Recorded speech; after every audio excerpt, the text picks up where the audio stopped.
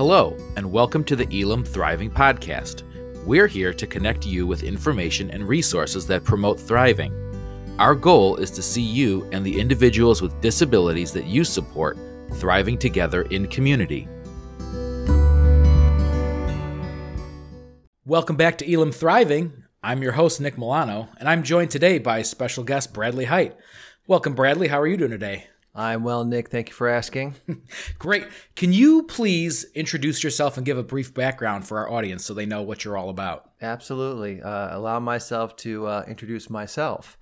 My name is Bradley Heit. I am a neuroscientist at the University of Illinois at Chicago. I work in a lab. My lab is called the Synaptic Plasticity and Memory Lab. However, that's not where I've always been. I started out as a physical therapist working with patients with a spectrum of neuropathologies, everything from MS to spinal cord injury, post-polio, post-stroke.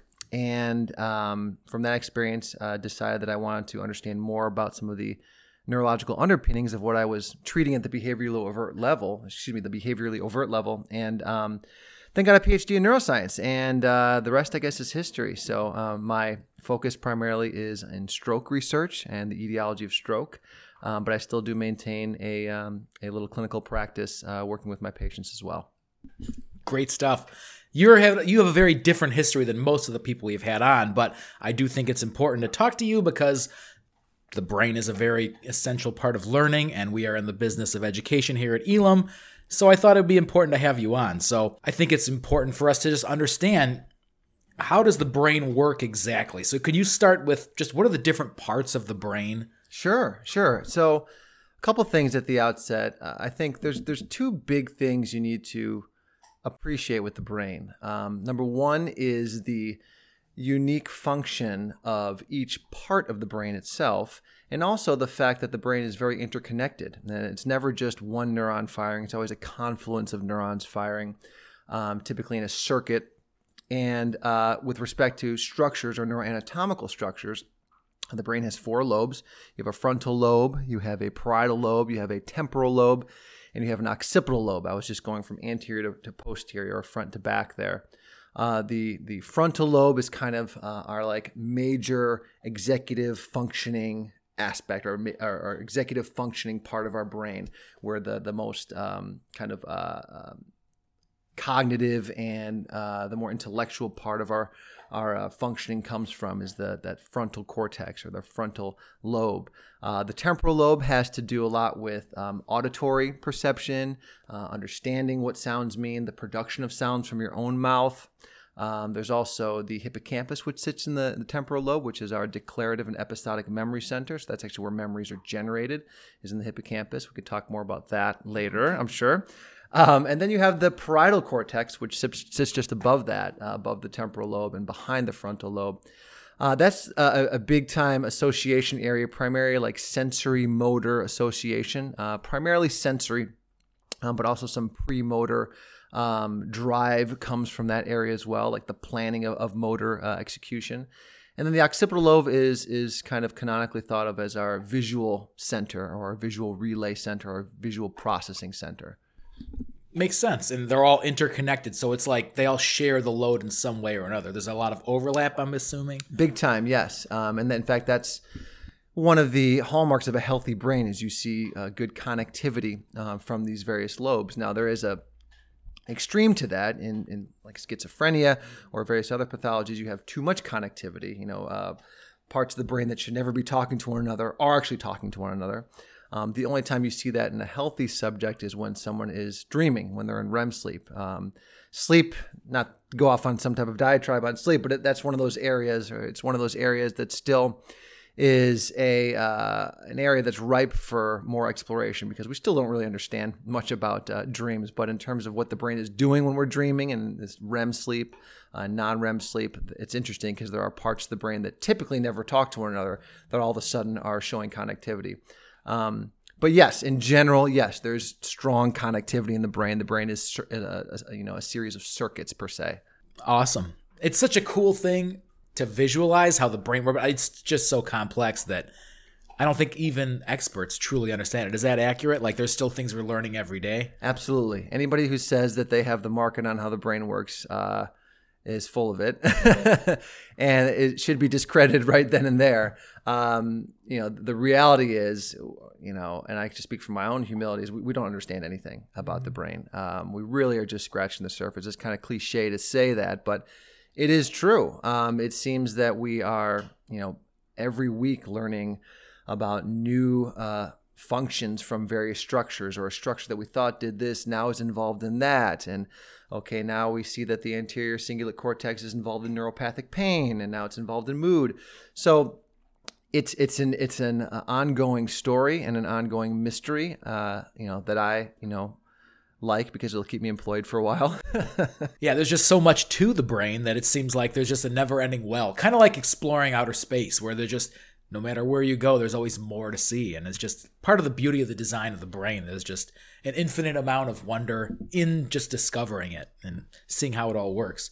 So you mentioned, and this is something that perked my ears up just being an educator, you said in the front part of the brain is a lot of the executive functioning skills. And I know what that means for education, but I'm curious, what does it mean from neuroscience perspective? From a neuroscience perspective, you can, and this again is just kind of a generality, but it's kind of where someone's personality is formed. Your ability to make decisions, your ability to command your behaviors and your intentions. That all comes from that prefrontal cortex.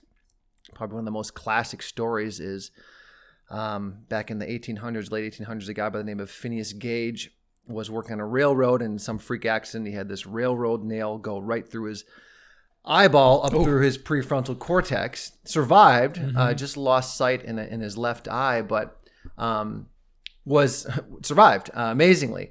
But the majority of his brain that was damaged was his prefrontal cortex. And what was interesting is that what we previously knew, or what his friends previously knew as a responsible, hardworking, kind man, all of a sudden turned into this belligerent, swearing, lazy person.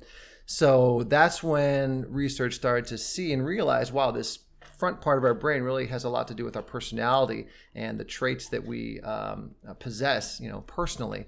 And that's kind of how if you were to look back and research just the history of research, you would see that our biggest kind of developments come from when something goes wrong. Why is this not? So this is going wrong. This is not working. Why is that? Oh, okay. It has to do with this part of the brain. And then we kind of understand a little bit more about that specific structure. That's a fascinating story. And it's unfortunate, but it is interesting that sparked a lot of research. And it reminds me a lot of like the penicillin discovery story, where accidents are the reason we learn a lot of stuff, which is, it's kind of how it goes a lot of times, like how else are we going to know how to do things or test things out? Unless we have craziness. But. And with respect to learning, if I could just camp out on this, this idea of research developments and discoveries, the reason we know that the hippocampus is this center for memory generation is because of a patient named HM, this guy that had a complete lesion of his hippocampus, a complete hippocampal lobotomy per se. And after that procedure, this freak medical procedure he had done to him, he was unable to remember anything outside of 20 to 30 seconds. So you'd introduce yourself to him. Hi, my name is Bradley Stavros Heit. He'd be, you talk to him for 30 more seconds. He'd ask you, okay, what's your name? Hi, my name is HM. So that's where we learned that that's where our short-term memory resides, and also is where our memory is actually generated, where the beginnings of memories are generated, was in the hippocampus. And it was largely due to the fact that this patient had this freak procedure done to him and then had these interesting traits and phenotypes afterwards. Yeah, that's terrifying. It reminds me of an Adam Sandler movie, like 50 First Dates. Yeah, no. But it's like, man, there is so much going on all at the same time that it is no wonder that we don't really know how the brain impacts learning, and we can't like fine tune it the way we want in education. Right. So you mentioned earlier, schizophrenia is too much activity in the brain, and I'm sure there's other things that are too little activity, and like just different ways the brain operates affects our bodies in different ways. So we'll get to that in a little bit, but I'm just curious, how does the brain send signals to our body? If I have the thought to move my arm, how does it actually like know to do that? It's a great question, and it's something we just kind of take for granted that happens, but to have someone tease out exactly what's happening at the neuroanatomical level is another thing. So, if I want to reach for this beverage, if I were to reach for it, I'm telling my arm to do this action. It's coming from a part of my brain called the motor cortex, which sits here in kind of the posterior aspect or the back of the frontal lobe. This is where we command all of our movement, and it's kind of in the lateral part of that frontal cortex. So the signal is coming from that area of my brain for my arm to extend and grab this cup, this mug, and bring it to my mouth to have a nice sip. And those signals descend down from the cortex. They come down through the brainstem. They actually cross over to the other side. So if I'm using my right arm to reach for this cup, it's actually coming from the left side of my brain. And then it goes out to the neuromuscular junction to tell the proper muscles to fire and then bring the drink to my mouth. And obviously, there's a host of other things going on besides that. There's also sensory input. You have something called proprioceptors in your skin and your muscles that sense the amount of tension and force you're supposed to be providing, so you don't just, crush the glass, but also so you don't grab it too lightly. It's really an amazing orchestration of things that are happening, even with something as simple as grabbing a glass. Right. It is so complex beyond beyond the average person's comprehension. So let's say it's one thing to think about moving my arm to pick up a glass. Does it work the same way if I'm going to, let's say, solve a math problem? Do I do the same things, or is it different parts of the brain that work for some more high-functioning type of brain activity? Yeah, so with that, there is no motor execution with that. Typically, maybe one that follows after you have an idea, then you get the answer to the math question, then you write it down. But with respect to just kind of intellectually thinking and using some of these executive functions of the brain, that's all going on in the frontal cortex. You may be drawing from other areas in the brain, but for the most part, there's a lot of processing that's going on in that frontal lobe, whether you're figuring out a math question, figuring out the right thing to say, trying to put a sentence together. That's all frontal lobe related. Yeah. Wild. Yeah, it's kind of wild. And, if you ask somebody to go up to the front of the classroom to write on the board, then it's like everything's working together. Because you have to get up out of your seat, take steps, think about what you're going to put on the board. It's true. No, and then with that example, there's also visual cues. I have to get up out of my seat, walk away from my desk. These are all things that require you to intake stimuli from your visual system, from your sensory system. Hey, buddy. And then ultimately from your more intellectual cognitive system as well in the frontal lobe. So it sounds like the front brain, if I'm hearing correctly, is more of a movement focus, and the middle brain is more of your thoughts. And the rear of the brain is more like a lizard. I don't know. It's a lizard brain. I don't know. I've heard that term, but is that so when people use reptilian terms, they're talking about what's called the limbic system, which, in evolutionary terms, if you believe in evolution, is the early brain of the humans. The limbic system is made up of the hippocampus, the amygdala, the anterior cingulate cortex, the insular cortex. They all make up this very primitive part of the brain that you see in lower animals, right? Right. We have it as well. It's a little more sophisticated, obviously. And then, of course, we have this frontal cortex that's very developed.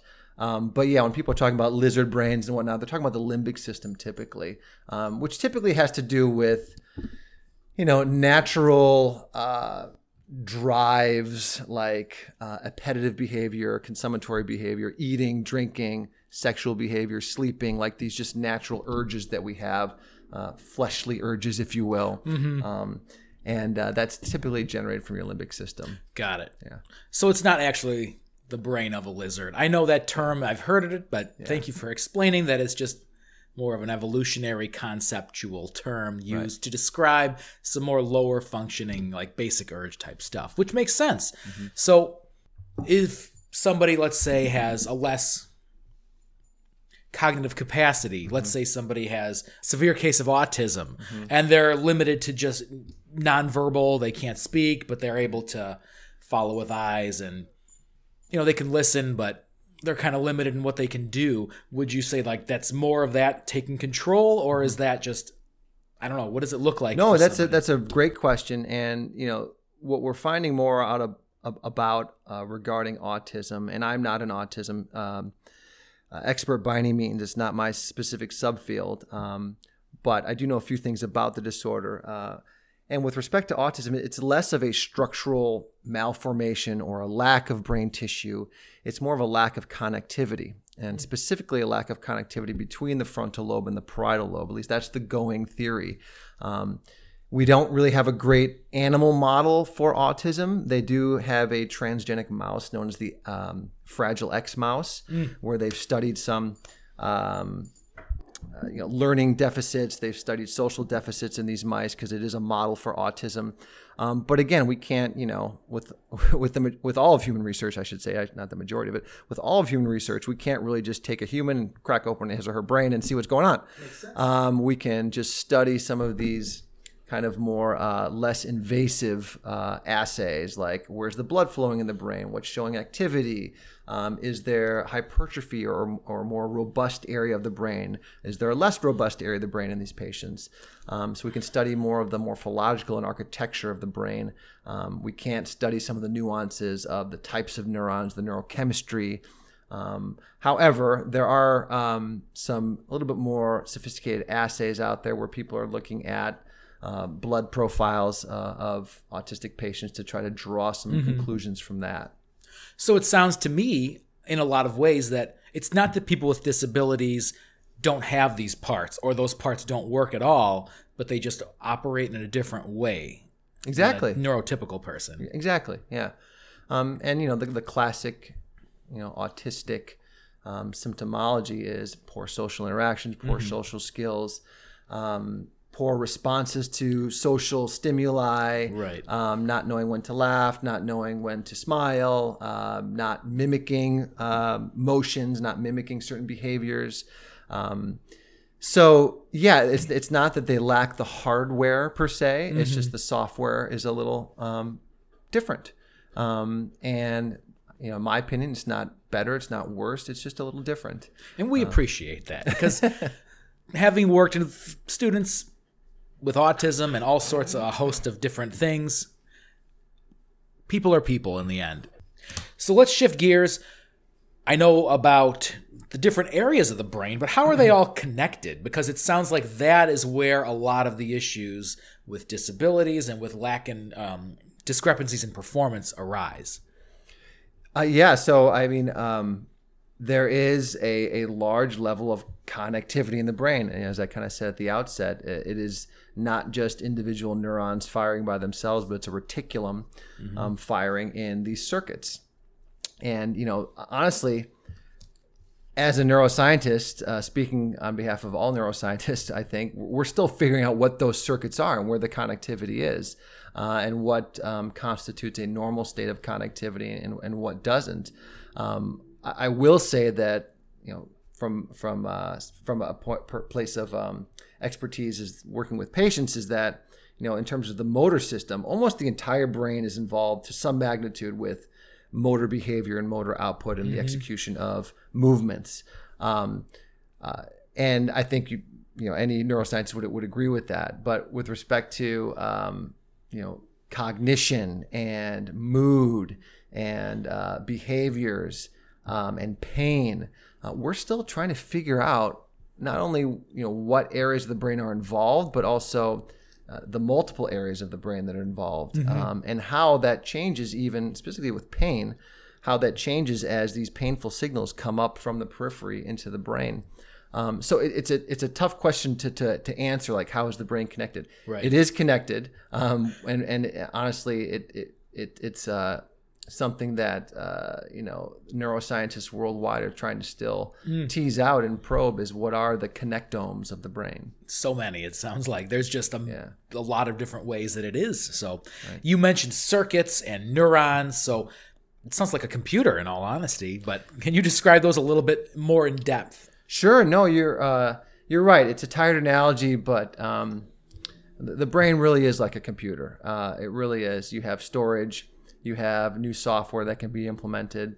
And specifically with learning and memory, you generate new memories from the hippocampus. That's one of the few places, the few niches in the brain where you have something that's called neurogenesis, or the creation of new neurons. And actually, this isn't even that this wasn't even well known up until maybe 15, 20 years ago that you could actually make new neurons. Right. I remember, just thinking like, this is it. Right. No. When I was in school, the lesson was like, don't drink alcohol, don't smoke cigarettes, don't do this, and don't, wear a helmet, because once they're gone forever. I still think you should do those things, Nick, or not do some of those things, but with wisdom, with some discernment, right, with discernment, with perspicacity, and with boundaries. But no, we, in a series of very elegant experiments about 15, 20 years ago, some very bright scientists realized that we have two unique niches in the brain where we're making new neurons every day. One is the olfactory bulbs, which, as the name would suggest, has to do with our sense of smell. And the second would be the hippocampus, the generation of new memories, which takes place in the hippocampus, which is one of these areas that we've recently realized is an area of neurogenesis, or the ability of new neurons to be made.